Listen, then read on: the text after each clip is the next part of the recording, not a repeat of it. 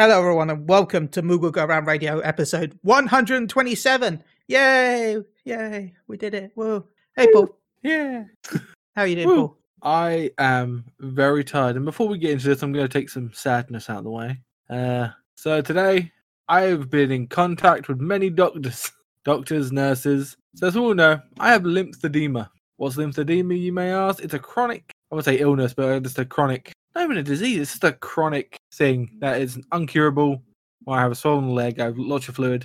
But recently I went out for a scan for my pelvis. And I got a lovely phone call from my doctor today, which I wasn't supposed to have until the 3rd of next month. And there is a swollen lymph node in my pelvis, about 2 centimeters. He literally gave me a exact thing, but has told me that I need to get in contact with a surgeon and a cancer doctor for, I think, pelvic cancer. Could be bowel cancer because it's in that sort of area.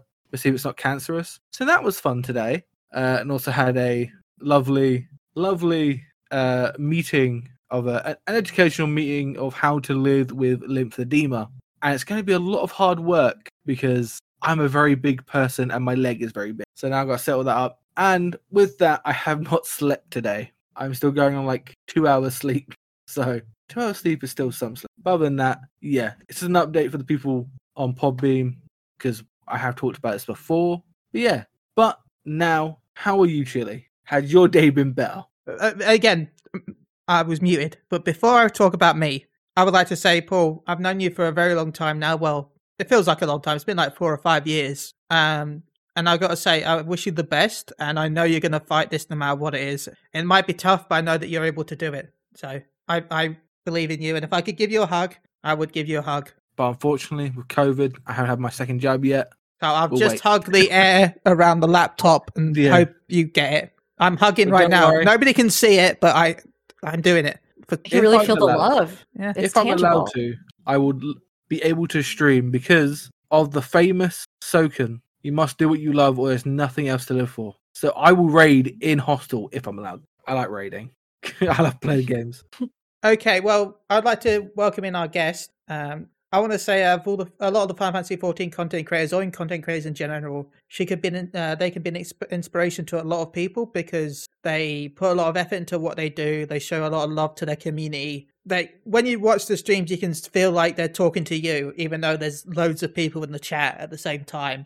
It's quite wonderful, really, to feel like you've got direct communication with them, even though there's 80 to 100 or more people in that chat communicating with them. So it takes a very special talent to be able to do that, but we're very lucky to have on Birdachess or Rook. Thank you so much for having me. I'm so glad to be here. And Paul, obviously we're just meeting today, but I'm wishing you all the best to health scares and things like that. Some of the most stressful things, but you're going to keep going through too, and I hope that you're able to get it all sorted out. So I would love to put a shoe on again. That's what I'm looking forward to. Yeah. And walking, going outside. If I'd say that in 2 years. Thank you for having me. I'm so glad to be here, and you are so sweet and so kind. I mean, it's amazing to have even gotten to know you, Chili, and to be here with you both right now. Yeah, I got to meet you because of the Mog TV. I've been on Aetheric Radio twice before, and then Mog TV was when we kind of really chatted for a little bit, really, when we had the Frosty TV Chocobo charity event. That was so fun. It was so funny because the first time that we ran into each other in game for that, actually, we were live on stream, and this is where the great rivalry started. I saw you over there, and I was like, "Oh my gosh, it's Chili!" And then we were talking a little bit, and I said something about I really hope I didn't sound like a big absolute nerd by being like, "Hey, be my anime rival," to Chili. But the thing is, though, then on my stream at the same time, I'm like, "Oh, it's Rook! Oh my god, that's amazing! Wait, she's in the race as well, right?" And I'm like, "Wait, I heard it's an old. I wonder if she's got enough gil to buy food for the Chocobo. Should I go and trade her some gil?" You were my actual hero. Oh my gosh, I had nothing. I had a glamour that I had just scraped together, whatever I could, dyed it yellow so it was Chocobo themed. It was rough. It was rough. Yeah, I was like, I've got my pedigree, because I still had a pedigree 9 Chocobo at the time. It didn't have the best stats, which I'm working on right now. My goal right now is to try and get a maxed out Chocobo. I was inspired by that, and of course the streams that have been going on recently on Final Fantasy 14. So yeah, I'm happy that we got to meet like that, and damn you, my enemy rival, I guess. Shakes fist in the distance, has some sort of pan shot where we both make eye contact and like a lightning bolt goes by in the distance. Yeah, that sounds about right. So we're here to talk about healers because we've recently had 2 episodes talking about tanks. We covered Paladin, Warrior, Gunbreaker, Dark Knight. I know they said Machinist, which is in the tank, but we had those 4. So now we decided to jump into the healers. I play White Mage. Paul, you've had some with Scholar, right? Scholar and Astro, yeah, mainly Scholar.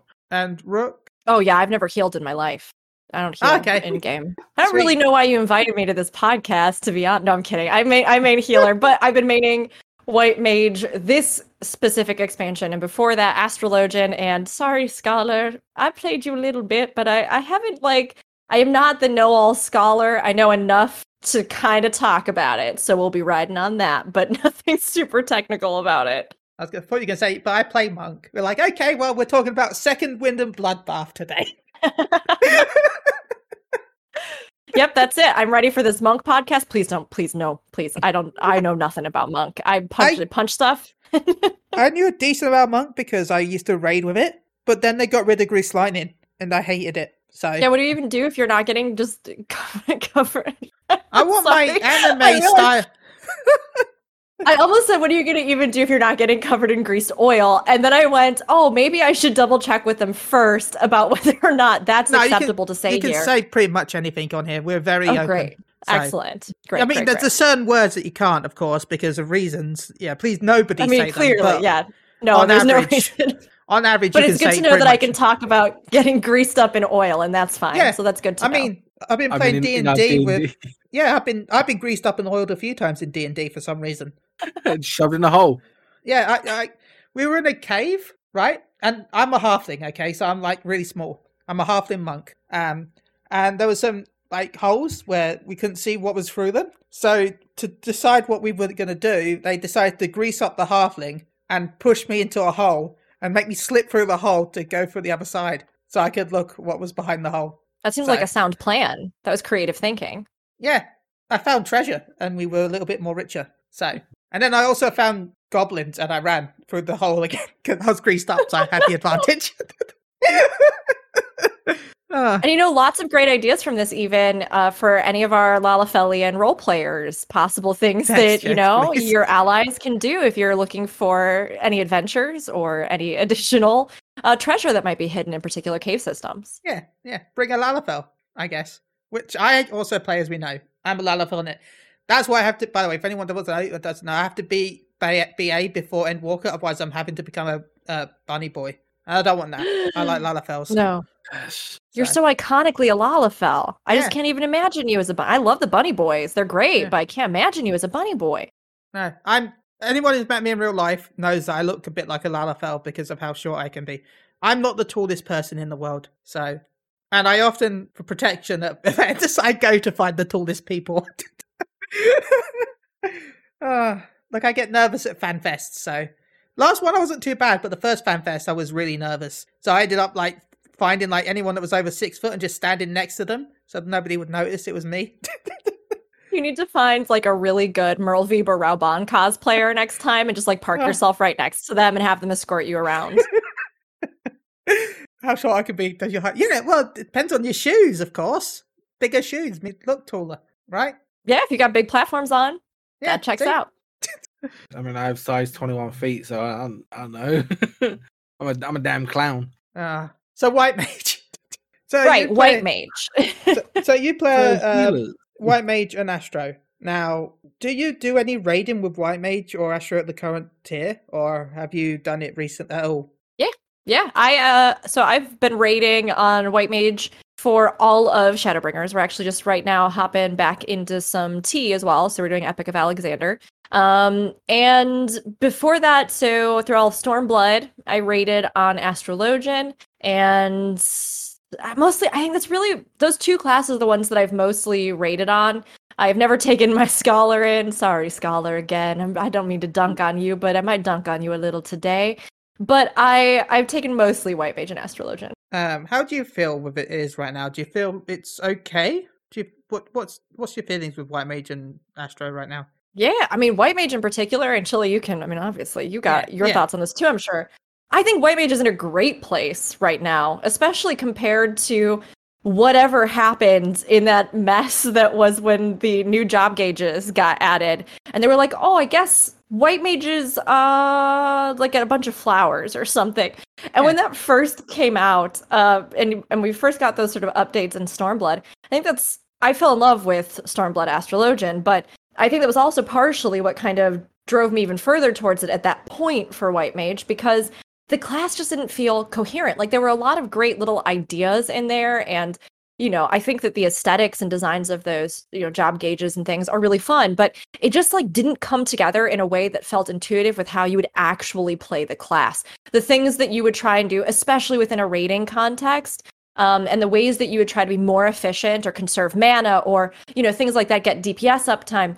All of the initial sort of changes seemed to almost work against that.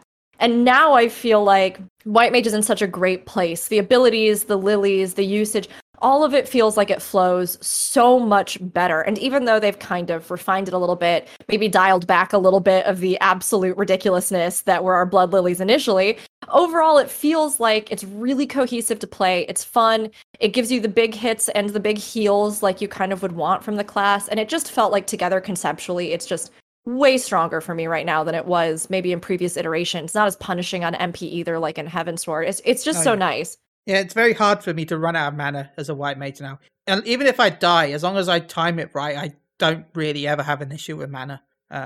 Just because you have the button that gives you infinite mana, and you've got your Our Size, and you've got Lucid Dreaming, you've got all different ways to get your mana back, and you've got some instacast spells that don't cost mana as well, which is pretty good. So yeah, it's awesome. It's like mana for days. I will say I'm going to miss the high damages when we get to Endwalker, because, you know, everything's getting scaled down, which we're still going to do the damage. We're just not going to see the big numbers, which makes me, I like big numbers. I know.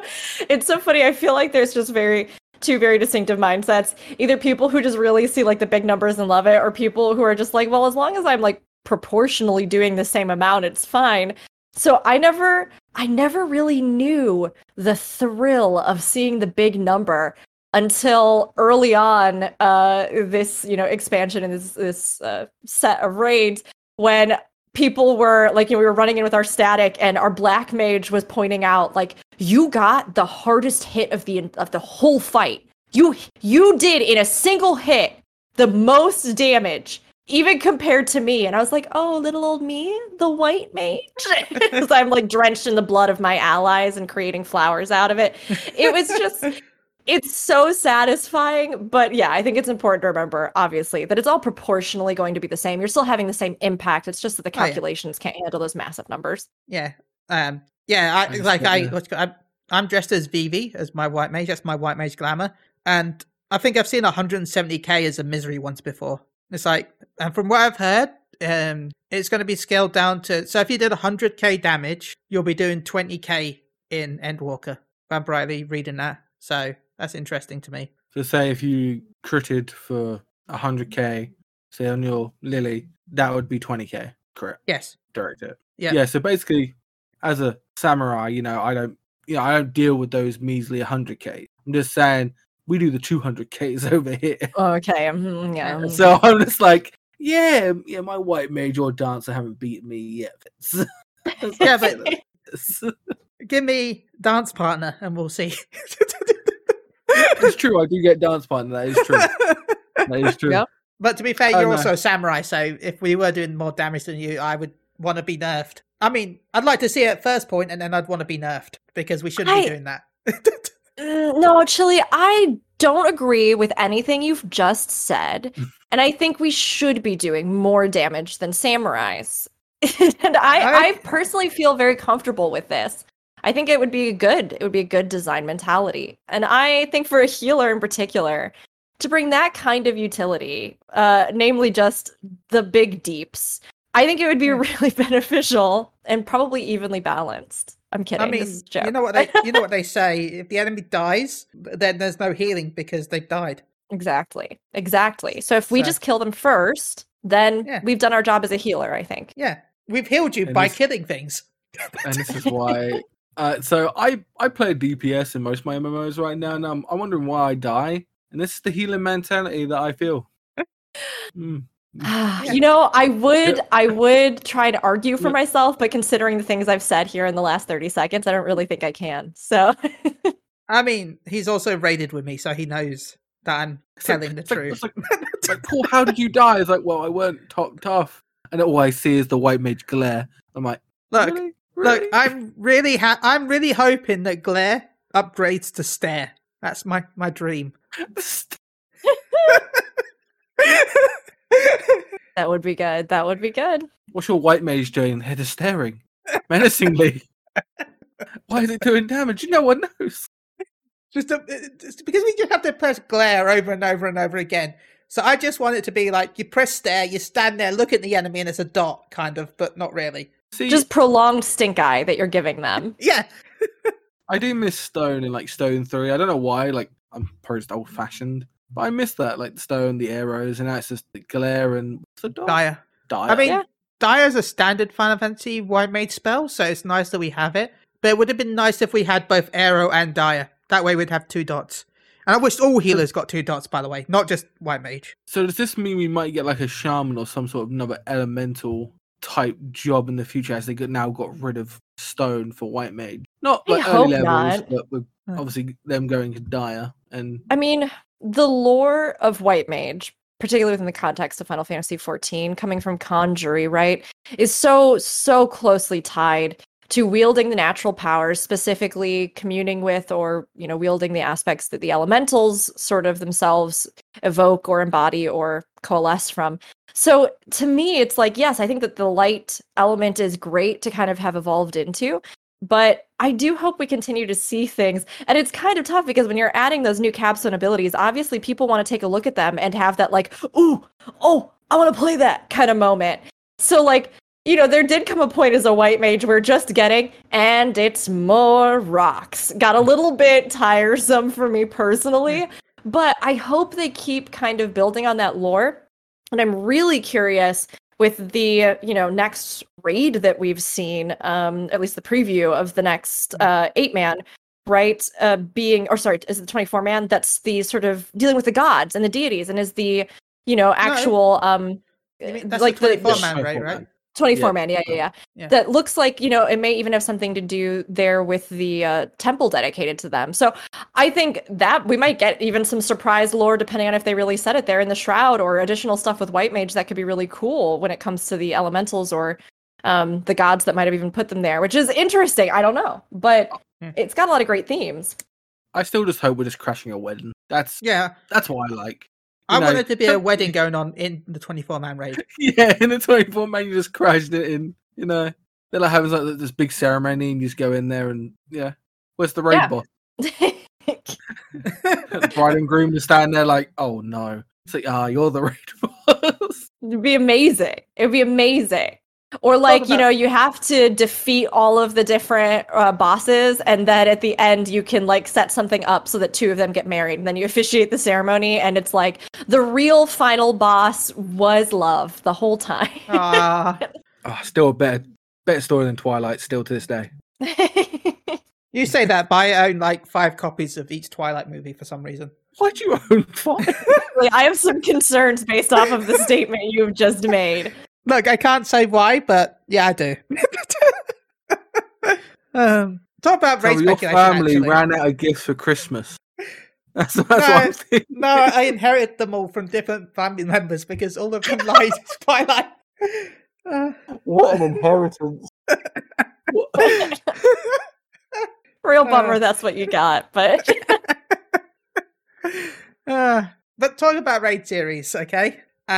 I want to bring this up to you because I've brought this up with a few people who had it as a guest. I've got some speculation on the 8-man raid. I'd like to hear your thoughts on it. That's okay? For sure, let's do it. Yeah. Pandemonium, it looks like it's tied in with La Habrea. Now, we know that from Shadowbringers that La Habrea was like a crazy scientist in the past. He liked to make weapons and stuff like that. because we could tell from the ultimate weapon. Now, what if Pandemonium is like a secret forbidden laboratory that he had on Earth, well, Heidelin, before the split, moved it to the moon to make it safe, and it's the forbidden stuff that he wasn't supposed to be creating. So we'll be going to fight like these weird forbidden monsters that the Habrea's made. I mean, yeah, that seems like that could absolutely be a thing. It's so interesting with us only having Pandemonium, right? Yeah. Which can be most specifically and particularly with the minions and things that we got, seems to harken back to Final Fantasy II, right? Oh, God. So we're going to have to spend 12 raids getting hit so we can level up our HP. Yeah. So, yeah, I mean, like, because it's connected to him and because there's, like, this two kind of element, Pandemonium itself being a Greek word that combines the words for all and demons, so, like, all demons. So, like, initially I thought about Void Sent or something like that, or, you know, something that might be those kinds of entities, but La Habrea was an interesting twist for this. So I could absolutely see them doing something like his experiments. I could see it being something that even harkened back to, you know, whatever the ancient world or ancient magics that they were trying to bring back, or, you know, things that he might have been trying to create on his own that could have been failed attempts at almost, you know, bringing back True Guardian forces, or like, I don't know, there's just so much that they could do with that and still have some tie to the Ascians as a whole, that I'm sure will just continue to rip out our heartstrings in some way, shape, or form and make us regret that we killed them all. So, or most of that. Yeah. But someone said Fantasy 8 has the Pandemonium Fortress. I remember that, yeah. And there's also Pandemonium in Pharmacy 9. There's a few references to that. Yeah. A few enemies, things like that. Yeah, I mean, it's very interesting. It's very interesting. So yeah, that's my thoughts on the 8-man raid. I like it. I think it's good. I mean, I'm just excited that it's supposed to be all original content, right? And to me, like, the most original thing does feel like the Ancients and, you know, things there. So and or the Ascians and these, you know, twists that have kind of come about that have really, I think, just been so memorable and just really, really catapulted the game to this next level. So I would love to see that. I mean, it could also be too, we don't know exactly, like you're talking about, like the idea of a laboratory or something. Yeah. We don't necessarily know where they've done a lot of stuff, right? Emmett Selk supposedly cloned himself into a ton of different bodies. I mean, they've supposedly been gathering a bunch of information about all of the different shards. They've, you know, they were trying to find ways to bring about the downfall of all of them. So I could absolutely see it being some kind of hub, or even maybe some kind of you know, castle type deal that maybe they operated out of, that would have some really neat behind the scenes evil machinations that maybe they had planned to unleash or thought about unleashing but hadn't, or stuff like that. Turns out he's just been a meme singer all this long. La Habrea. Sorry, I butchered that. He knew it before, like, it was cool. I'm still kind of concerned because a lot of people have said like Shadowbringers was like probably the best storytelling, and it was pretty like hype. It was like really like up there, and I was like, how can they outdo Shadowbringers? Is it going to be like, you know how expansions have that moments where it's like the expansion's good and then they have a bad expansion, good expansion, bad expansion. Unless you're in WoW terms, you've had about 5 different bad expansions. You know, I mean, sorry, go ahead. Because Stormblood for me was not good story-wise because it was split between 2 different stories and eventually became one, I guess. Heaven's Ward was just dark as hell. Again, I love that. That was great. You know, seeing characters. Guys, if spoilers, okay, but when you see characters die in that, you're like, okay, that's kind of dark. But then didn't really see that again. So I'm hoping now I have my little conspiracy theories because this is the end of the Heidelin Zodiac fight. This is it. This next expansion is it for this era. So if we say kill Zodiac and get rid of Zodiac, and all of these Ascians are going to disappear, what about Gaia? Because she's technically an Ascian. Does she disappear? Will Rin be depressed and lonely? So she should have Thancred there as well. I want to know what happens to Gaia because she is technically a Ascian. Yeah. I mean, it's funny because I don't even necessarily think they're steering us towards one gets destroyed, right? We don't know exactly what all of this, what the setup will be, right? The idea of revealing that Hydaelyn and Zodiark are the ancient, the oldest, wrinkliest of all the primals. Like, the idea of that automatically sets up an affiliation in our minds with, well, then we have to kill them, because that's what we've done with all of the other primals thus far. But as we've had a shift in our own perception and the way that we relate to these different things, and as we've even seen things like guardian forces, or the summoning of Hades, or the idea that the Echo or complete ancients, again, wouldn't be consumed by channeling some of these kinds of entities or forces, the more that we kind of learn about that and our own perspective has shifted and broadened, the more that I'm convinced that there is something about this that is far more ambiguous, right? The idea of balance being really key here, and whether or not they are destroyed or brought into balance, or somehow, consumed together to, release their energies, or whatever it is. There are certain things about that, as well as like the downfall of the final days, that I think are going to be huge questions and answers about, like, how do we keep a stable world? How do we keep our energies balanced? And what are the forces that are at play behind the curtain throughout the ages of history that we haven't been privy to? So to me, it's like, I don't know exactly how they're going to culminate it. There's a lot of options, and I think it really depends on the direction they want to take it. But I felt more of that. And when it comes to 14 and the question of, like, how do you top Shadowbringers? It's funny because although you can absolutely look at each expansion as being its own, like, there is its own definitive narrative arc within it. It is contained to be a story.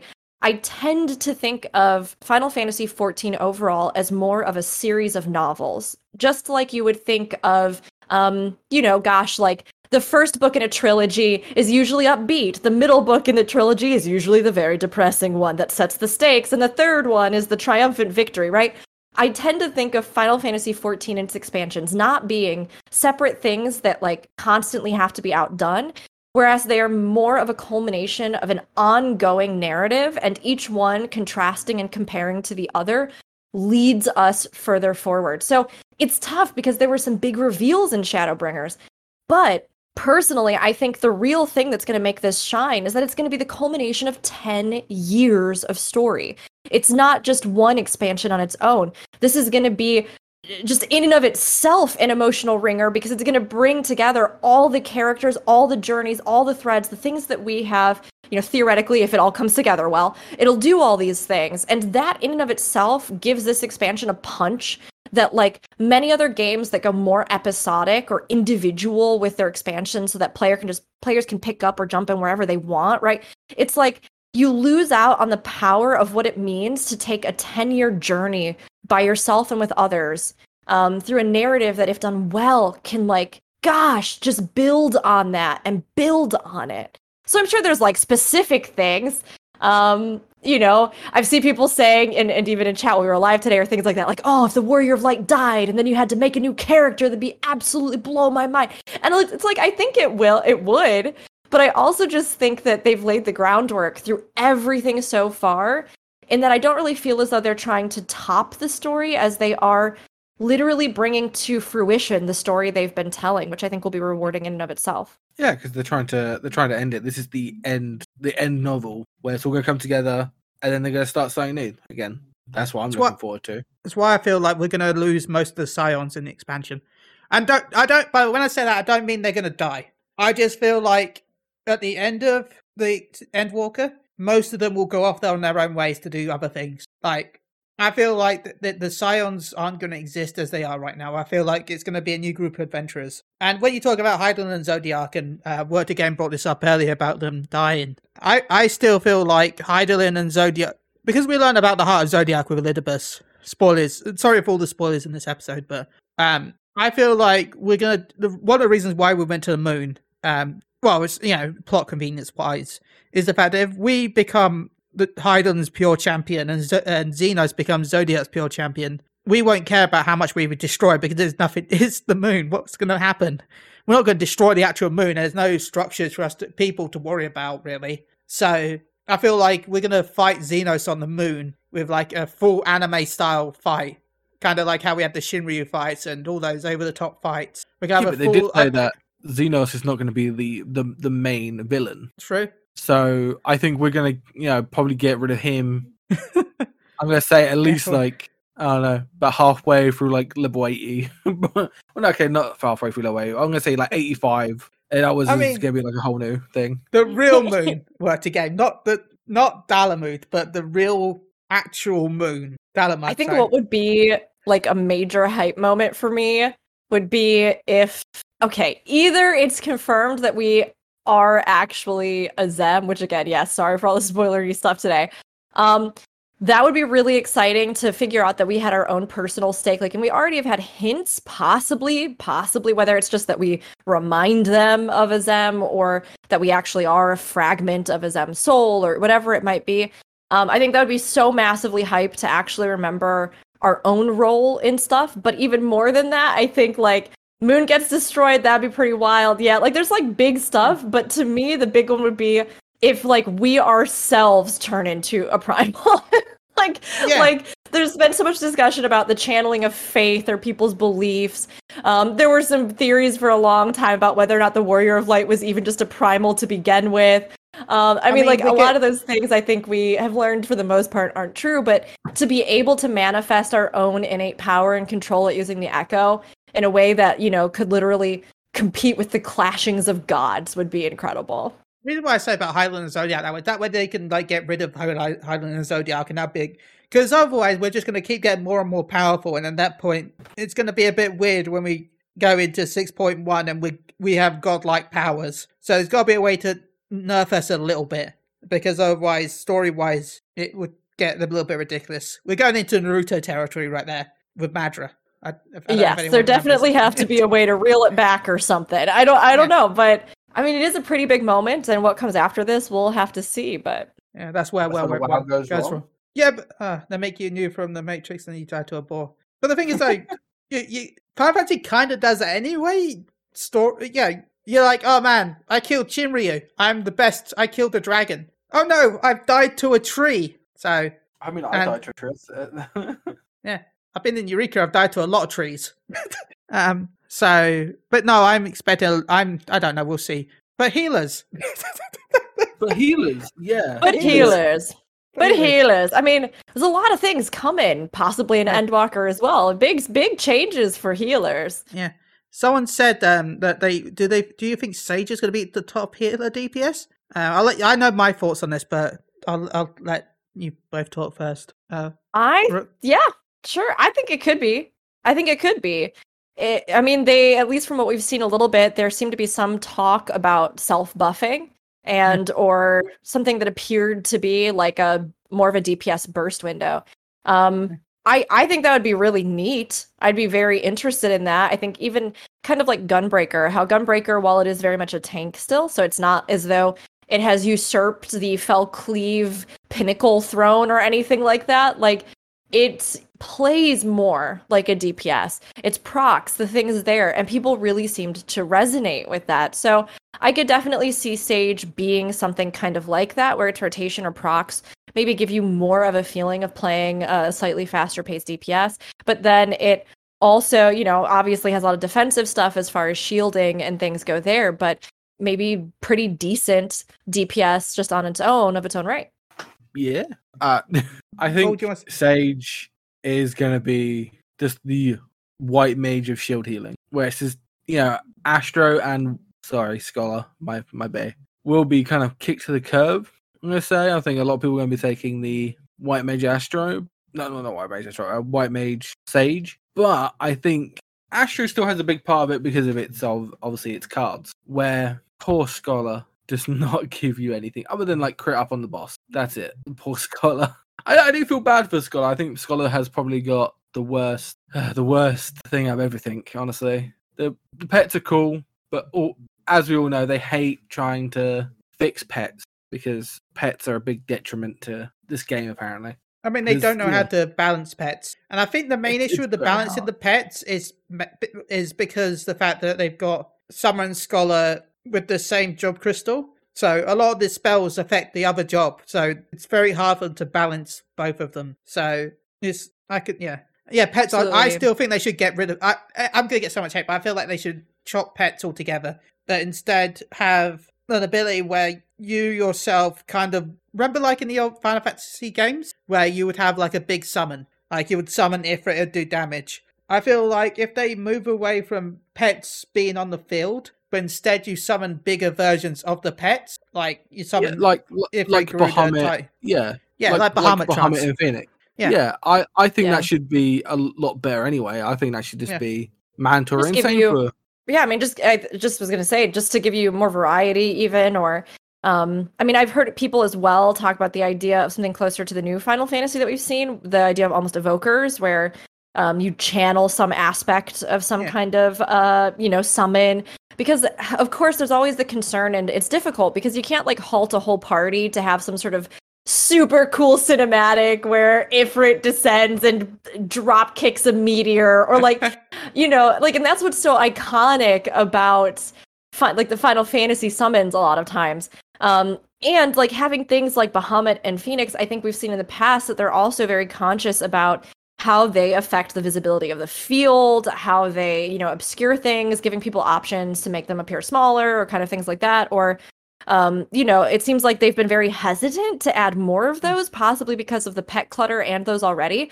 But to me, I'm like, even if you just put, I don't know, something pops up in a summon that's part of the animation for an ability, or, you have some of these, but they appear or rotate off the field faster, or you do something like an evoker where you yourself seem to get semi-transformed by some of the abilities, or, because it just feels like right now they just didn't want to commit specifically to pets being the gameplay that you are controlling, especially because of the designs. But they also didn't want to it's such a weird dissonance, right? Yeah. It's like you don't directly really do a whole bunch with the pets, but you kind of do a little bit with them. But you also just have your own thing in rotation that you do. So it's not really like your mechanics are truly based around the pets that you have at your command. So it seems to me at this point, if they want to lean that direction, like why not just lean that direction and just give that flair of summoner in other ways while still allowing you direct control over rotation abilities? Yeah. Talking about the jobs pool, I feel like, I know this will sound weird as a white mage main, but I think it's going to be Astrologian and Sage as the two main jobs for raiding. Just because a lot of the times when they rework a job that they say, they often either don't tweak it enough or it gets crazy. So I'm the fence that Astrologian might replace white mage. I mean, unless they do something for White Mage, right? Like if they buff up what White Mage does, so that like if we're thinking that Sage is going to be the DPS shielder, right? Yeah. So like if they have very little utility, but again, because this seems to be the usual division that they do. So like if they have little utility for like the party, but they themselves can kind of buff themselves to help compensate and provide their own level of damage threshold or something like that. Then why not balance that out with White Mage, right? I mean, we had some of our potencies adjusted so that they aren't bonkers, but unless they're going to add something like an actual... we have kind of utilities in regards to something that boosts the amount of healing done or reduces some incoming damage, but it's not like we have a damage up like Astrologian, which really has kind of become a huge backbone in regards to buffing in this game. So it seems to me like the logical step would be to make White Mage in line with Sage's DPS potencies, and then poor Scholar, I think, just needs a rework.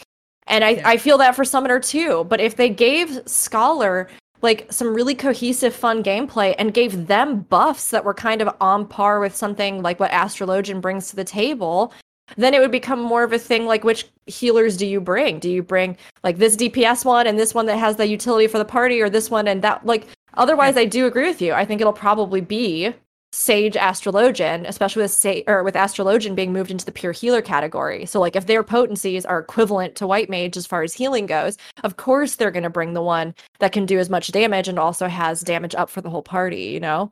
Because if your damage is slightly less than the White Mage, but you give damage up to the highest DPS in your group, your overall group DPS should go higher than if you just brought the White Mage. Well, yeah, and you have is it divination, what gives everyone like a damage up for like a brief time? Yeah. Mm-hmm. So it's like that is a really good aspect, and definitely if you've got like a dancer as well with that, like timing it with all that is just great. And Scholar needs help. Scholar has its computer skill that increases crit chance, right? I Yeah, think. it can keep up on the Yes. boss, but that's Yeah, I literally mean, it. it's tough because like Scholar, like this is the thing. Scholar is not bad. You know, like I've co-healed with scholars who have been incredibly competent, even this tier, and really do make a difference, and the shields make a difference. And you know, I don't want anybody to feel as though like Scholar's unplayable because it's not. But when you look at the overall cohesion of other healer designs, and then you look at some of the weird changes that have happened in regards to like you know, adjustments of abilities and thresholds and all sorts of things, it really does feel like Scholar is incomplete. It feels like it has these weird holes. It's like, why are the fairies redundant? Why are they even there if they just do the same? You know, like, why do you have two different ones if they literally, like, it makes no difference?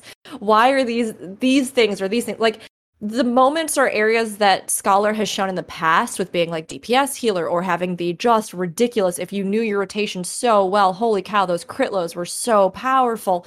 And like all these other things that Remember I when think Scholar maybe was technically broken? Yeah. What was that, Billy? No, on Warrior. You used to do a combo between Warrior and Scholar. Warrior was Yes, able yeah. to make anything that hit from behind a critical hit. So until they patched it, Scholar's shields were counting for that critical. So you would have the Warrior tank the boss, Scholar stand behind the Warrior and heal the Warrior, and it would get auto crit shields. Yeah, it's like you could do so many little things with it. The strategic element in the lore and the foundation and the concept of the class really seemed like there have been other points where it has shown a little bit more. And like right now, again, it's not at all unplayable. I actually really enjoy co-healing with scholars. It's just that I think the actual cohesion of the class, the way that its lore and its execution and its abilities, and you know, giving it something that again will feel really distinctive and unique to it, because if we're just getting shield healers and then pure healers, right? Again, Sage, not only even just in the thematic sense of its name, really seems like it is going to be impeding on Scholar. If it becomes what Scholar almost was in Heavensward, where it's that damage shielder, it's tough to see where Scholar is going to be able to shine on its own. And I think the class is so fun. Like, it's really neat. And I really like when people get into it. And so I hope that they like retool it and are rethinking about all of this and give it some really strong stuff that feels unique to the identity of the class as we move towards this new shift in healers. Otherwise, I think it's just going to get left behind and just have these weird holes in it that just don't make sense design-wise. Well, like the old designer scholar, which was my favorite designer scholar, where the pets were actually different, where one was a pure healing pet, what was just Eos, you know, that had regens. It had it was one that put up healing up so you can do more healing. Yeah. Then you had the other pet that gave skill speed and spell speed. You know, you would do that on Paul. That was their that was their thing. Like every scholar would pop that for everyone to get, skill speed and spell speed. Though the Dragoons didn't like that because they hate skill speed. Rip Dragoons, and they could mass dispel with it. There isn't a mass dispel in this game or a mass Asuna or whatever. Yeah. And they got rid of that. And that was my favorite part because it had all these different things. It could silence. It could, Asuna. It could give people skill speed and spell speed, and they just took it away just to make it a pure healing. Word to Game says, I'm expecting most of the DF runs to be Sage healing until around 6.1. Well, I expect the same with Reaper. I expect most of the DPS I see are Reapers. And I'm going to be one of them. Yeah, absolutely. I mean, unless other classes are just really fun, I think it depends too, because either if you've played the game for a really long time, and especially if you've been a healer, right? And this is important, I think, because it's been a long time since we got a new healer, and a lot of people were expecting to get one last expansion, myself included, which was one of the very incredibly rare moments that we've had announcements for something in the game where I was just like, what? What do you mean? Like, I was sitting there and I just felt my stomach drop when we didn't get one, And of course, it sounds like there were reasons for that and a lot of other things. There almost always are behind the scenes that we don't understand as players. But it is something where, especially for healers, Good. Everybody have fun with Sage. Everybody play Sage. And we can hope that they bring some new fun abilities to their classes that maybe really solidify your love for that class or really bring together the gameplay so that you really enjoy it. But when you've only had these 3 healers for years and years and years and years now, and you're like, oh, a new one's here, boy, would I love to try something different. Like, without overhauling a class, which can be like a new experience. This is about as close as you get, so. That fresh car smell. Yeah, it's like that fresh car smell. Oh, when you open up a pack of playing cards for the first time. Oh, yum. I was Don't talk surprised about that Bard gambling and and Red gacha Mage cards are with me. DPS. Bard, I like how Bard is because it's a support class. Same with Dancer. I do like me some support classes. Bard is definitely one that kind of needs a rework. We could do a whole nother thing just about Bard. I mean, it's in the same kind of boat as, I think, Scholar, in a sense, right? That we've had other classes be introduced that have possibly taken some element or niche that Bard once specifically fulfilled, and then they just haven't seemed to totally know what they want to do with that class, right? We don't have a specific category in this game for supports, unlike 11 or various other MMOs where, and a lot of this is just because of the nature of the fight design and things, right? Like there have to be a variety of buffs you would apply that actually are relevant in content in a variety of different ways to have true supporters. Where, like they have to use these things to combat other stuff or protect or buff or all these different things. So it's interesting because, maybe someday could we see a support category added in as a subsect of healers, I guess, but it really feels like they have just narrowed down more and more and more what those buffs do with Astrologian as well. It's like, boy, do I miss the old cards because I at least liked what they were trying to do. I at least liked that there was, in theory, a variety or flex of play and decision making you can make based off of that. Not to say that Astrologian isn't still fun to play. I mean, it's just that it's tough when you keep narrowing down what exactly utility means on classes and removing synergies, so that you just have less and less options, Yeah. I will say, when it comes to that, that's probably going to be the next, the expansion after Endwalker. Because I was looking at the jobs, I've looked at them in the past.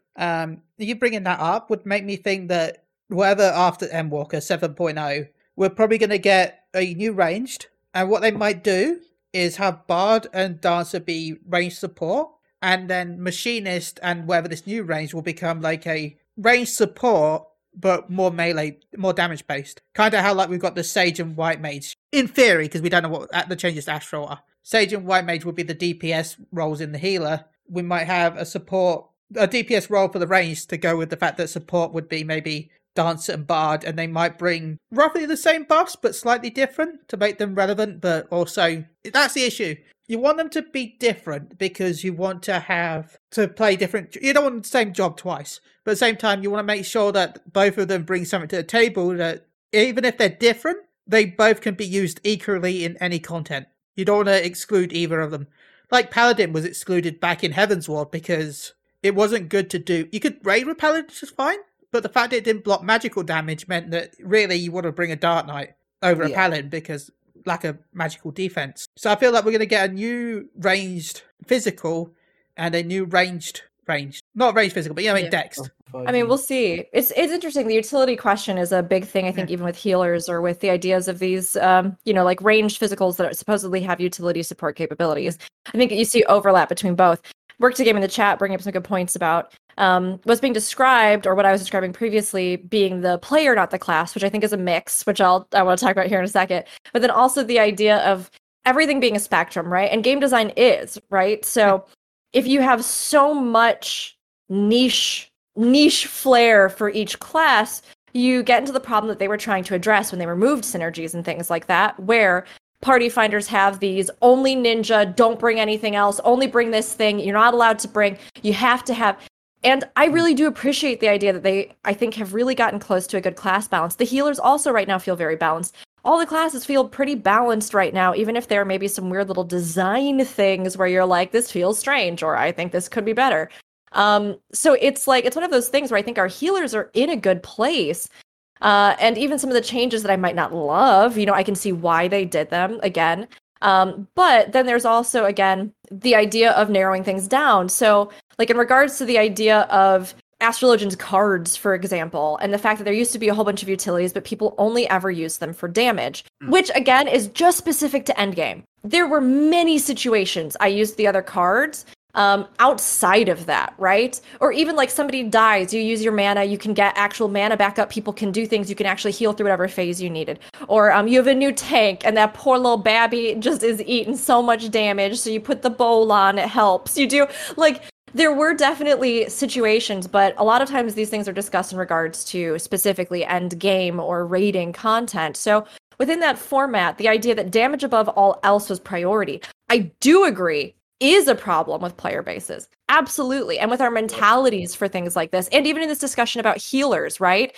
You know, is having a healer that deals its own damage but can't buff others better or more beneficial to the party overall versus like is having somebody who, like you pointed out earlier, Paul, can buff your greatest damage dealer more potent, and the exchange you make for that, right? So it's like there's all these discussions that go into it, but I do think a lot of it as well is the fact that 14 has maybe pushed very much in that even playing field, everything is everything and can be used in everything kind of mentality, to the point where, you know, in other MMOs that I've played, for example, there may be bosses that are very notorious for applying damage over time to the party. And there's specific ways you can cleanse those conditions off of people. There may be bosses that, you know, ask for this specific thing, or you have to stun or interrupt, which we do see in Final Fantasy XIV to some extent.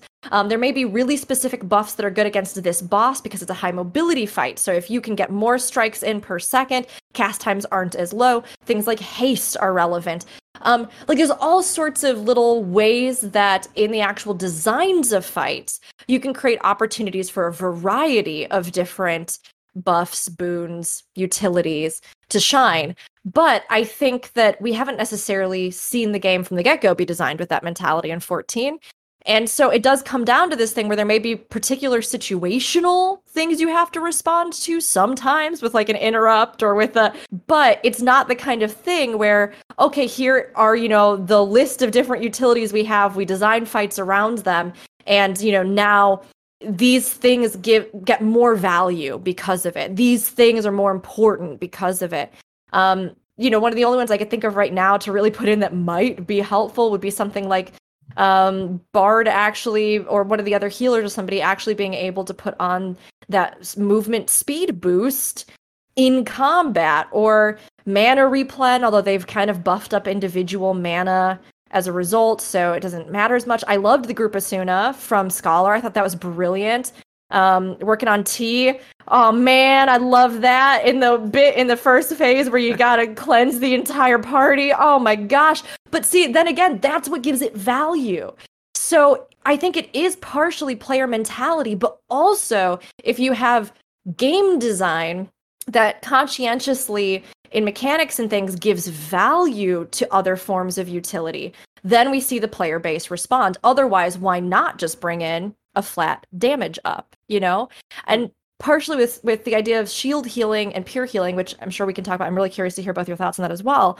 I think, again, we're going to have to see value to either category if they're being separated and given weight as either a healer or a shield healer. And I'm curious about how you both feel about the idea of balancing that even, or, I mean, whatever, anything, but that's one that's been on my mind. You got anything to say, Paul? I prefer shield healers over pure healers because I like the damage mitigation. You know, if my party can take less damage just from my shield alone, they don't have to heal. They'll still be at like full health a little bit, you know? But in the sense of it balancing, I think healers, just need to be brought up to White Mage standards right now, because White Mage is just pretty good overall. It has great healing. We are. It has great healing, great DPS, great utility. It does have some shields, you know? It's, you know, if they can bring it up to them, like, not nerf White Mage. I don't want White Mage to get nerfed. I want the other healers to get pushed up there. You know, just... That's so funny, because I actually feel that way about Astrologian. Or at least Astrologian played really well. To me right now, Astrologian, but this is just my personal perspective, has really become the I almost can do too much of everything. Yeah. And it's more tricky, right? In a sense, in the sense that like in order to squeeze out that DPS and also be efficient with buffs and also do the big heals and timing of heals, I think you do need to have a better idea just in general of the little nuances of the class and how to kind of work with them than necessarily White Mage, where there are still nuances, don't get me wrong, there's still definitely things within there, but it has always been a bit more of a direct play style where it's like, I have a pretty clear idea of the things that I do and how to do them. So to me, it's funny because I feel like right now Astrologian is the bar to rise to some degrees, but that's also after some of the slight nerfs we've gotten with White Mage. Yeah. For me, I feel like we're talking about raiding, it's hard for me to describe this really, but if you're doing the raid for the first time, I think it's easier to do White Mage than it is Scholar or Astro, as a shield healer, pure healer, as a women's pure healer. It's easier to be a pure healer over a shield healer because you can burst heal a lot easier than the other jobs because that's not what they're designed for.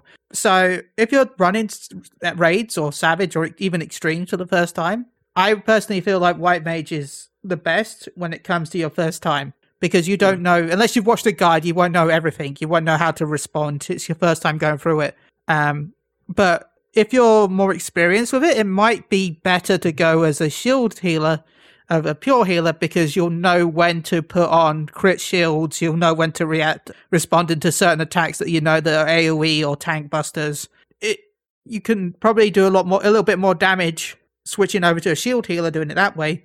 Versus if you're doing it for the first time, it's probably easier to do it as a White Mage because you can it's more reactively. If that makes sense. That's my thoughts on it. Yeah. I think we should start wrapping up soon, right? Has it been an hour? I don't know. It has been an hour. What's time? It flew by. Yeah. What is this time you talking? It's called midnight. I'm about to say like 20 past 12. Jesus. Yeah, it's pretty crazy. Well, thank you, Rook, for joining us.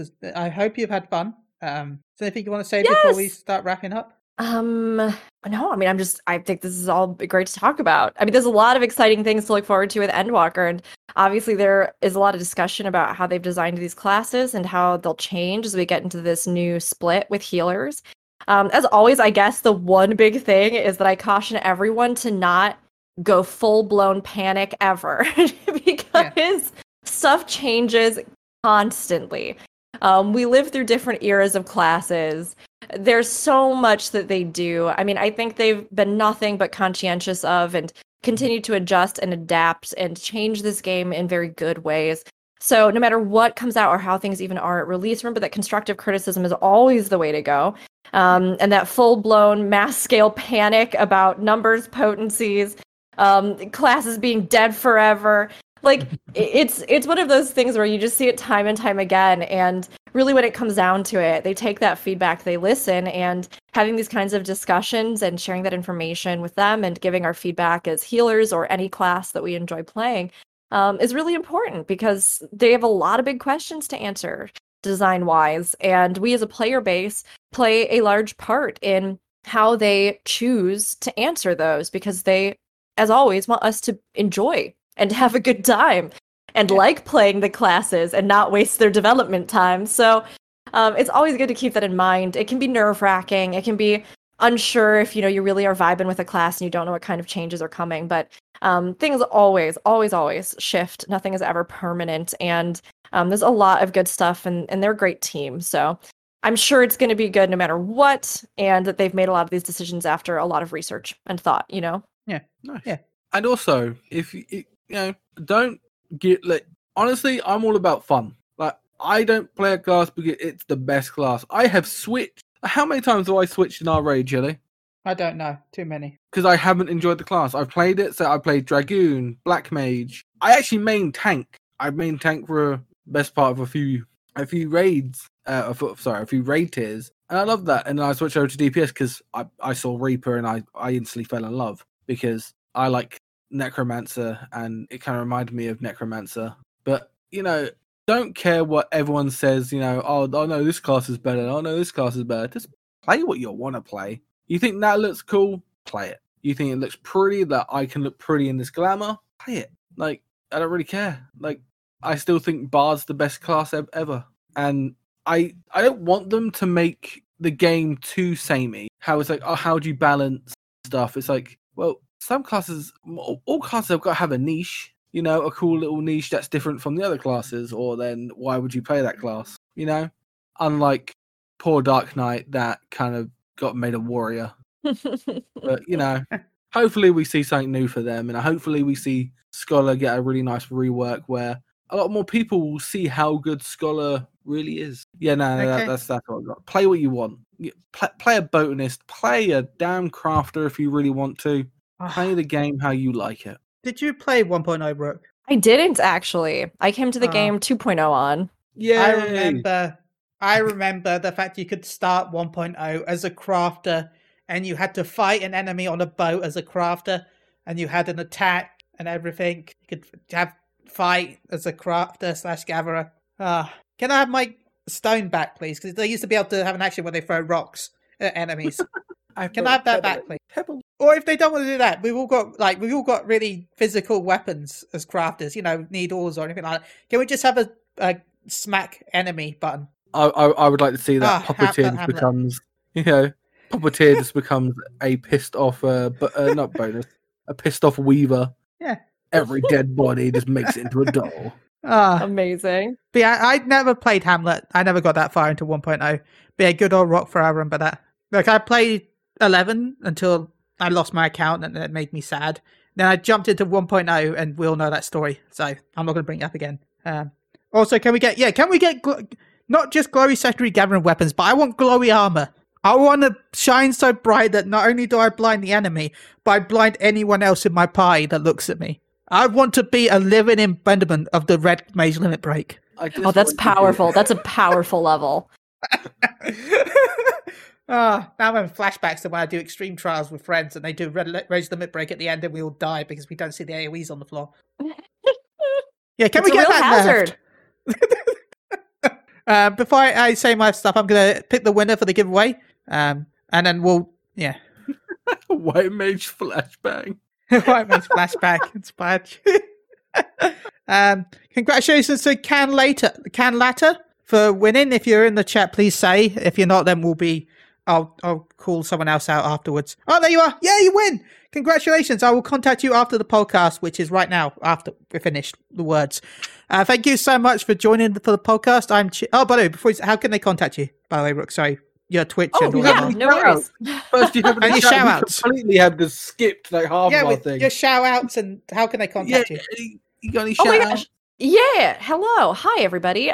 Thanks so much for listening today. I'm Rook, aka Bird of Chess. I'm a variety MMO broadcaster with a focus on Final Fantasy XIV and Guild Wars 2. I'm also a co-host of Aetheryte Radio, where I'd also talk about Final Fantasy XIV, usually on Saturdays. I love talking about MMOs as a genre. I really care about creating inclusive, thoughtful spaces online where we can have fun, laugh together about dumb stuff, but also talk about the things that need to be talked about. And as always, have good discussions surrounding the games that we love. So if you're looking to find me anywhere online, you can find me at twitch.tv Bird of Chess. You can find me on Twitter at Bird of Chess, and YouTube now as well, Bird of Chess. Everywhere pretty much, Bird of Chess, you can find me. And usually if we're not live on my channel, you may be able to find me elsewhere doing different podcasts for various MMOs. So check that out. Keep an eye out on the schedules. And I'm always happy to see people and to chat and to goof and to talk about stuff like this. And thank you so much for having me again. I'm so glad to get to talk with both of you. Thank you for putting up with us. It's no putting up. It was great. I had fun. One might even say I had fun. Oh, God. Well, 127 is our last episode. Good work, everyone. We've done it. We've done it. Seriously, thank you so much for joining us. Paul, have you got any shouts? And, How I got any shouts? Well, shout out to Rook. Thank you for coming on, and it was amazing. I really enjoyed your stream today as well. You talked about mental health, and I'm a big advocate for mental health because I have suffered with depression, anxiety, and all that for the rest of my life. So it's good to hear other streamers, spread awareness of it. So big thank you for that. And you can find me. Obviously, I'm Paul. I'm the other half of Moogle. I'm the guy that's in the shadows most of the time. Chili's the, he gets out there. He has the anime rivals. You know, he's Look. been on every podcast nearly. You can be my anime rival as well. I've got room for more. Yeah, we can all be anime We can all rivals be together. anime rivals. See, I I'm mean, never you an just anime rival. I'm just like that side character. I'm like the stone side character half the time. You know, I'm like the Shaggy and the Shaggy and Scooby. Well, then I've got- okay. Then I'm the Scooby Doo, okay? Look, I just like treats. Give me snacks and I'm there. But I like to talk all things RPG related, from Dragon Age to Final Fantasy, from BioWare to Square Enix to Blizzard. Yeah. Not so much Blizzard because, even though I still play their games, I play a bunch of MMOs, searching from World of Warcraft to Final Fantasy to SWTOR to... I used to play Guild Wars. I know you want to Used try to. New World. New World looks good, maybe. We'll look at that, but I'm a big RPGer now, so I like my RPGs. Yes, the hesitation of Blizzard does scare me a lot, but what can I do? I still got 3 months of my WoW subscription left, and that's coming up to Endwalker, so I ain't subscribing back to it, because when Endwalker comes out, I'm all going to be over that. But yeah, you can find me at L1, where you'll see me basically talk a load of shit half the time, from, again, Dragon Age to Cyberpunk. Everyone go buy Cyberpunk right now. It's on sale on Steam. Go play it. It's a great game. Go play. Yeah. And you can find me here as well. I'd like to shout out to Paul as always. Thank you for being my amazing co-host. This wouldn't be a thing without you. So thank you. You do a lot that people don't know about. Quick question. MU or MC? Combat said. MU or MC? I don't know what that means exactly. I don't know what that means either. Man United, or Man City. Yeah, that's all like Man United, Man City. No, I'm a Middlesbrough. Sorry. Like all I was thinking of is they're missing an I. Is that Mastered Ultra Instinct or Mastered what? Exactly. Okay. It's like Marvel Universe or Marvel Canon. Marvel Universe or the Marvel Cinema Universe. Oh, okay, yeah. But anyway, we'll go here be forever. And he said Man U, mate. Man U, mate. I don't understand the sport balls, so. But I want to shout out to Paul, and of course I want to shout out to our wonderful guest, Rook. Thank you so much for accepting to be on the show. It was lovely chatting with you. Hope we can have you again on in the future. Shout out to everyone in the chat as well. As I said earlier in the stream, shout out to Word to Game, where if you want to see my poop hat, go check out some of their previous videos, because I've actually been on a few of their videos in the past. Probably somehow sneak myself into them in the future again. Poor Brian and Chris for putting up with me. So a shout out to everyone that's here right now. Thank you, everyone. You can find us on Podbean. You can find us on twitch.tv /Moogle Go Around Radio. Much love to everyone. I've been Chili from Moogle Go Around Radio. You can also follow me on MGR_Chili on Twitter. This has been a great show. See you with episode 128 with Tip and Salts and maybe Amber Fireheart. Bye. And also, thank you, Work to Game, for giving me stuff to watch during streams. Yeah, he likes to react to your shows during Saturday and Sunday streams. So if you ever want to watch Paul react to Work to Game Saturdays. Goodbye, everyone. Later. Bye, all. Bye.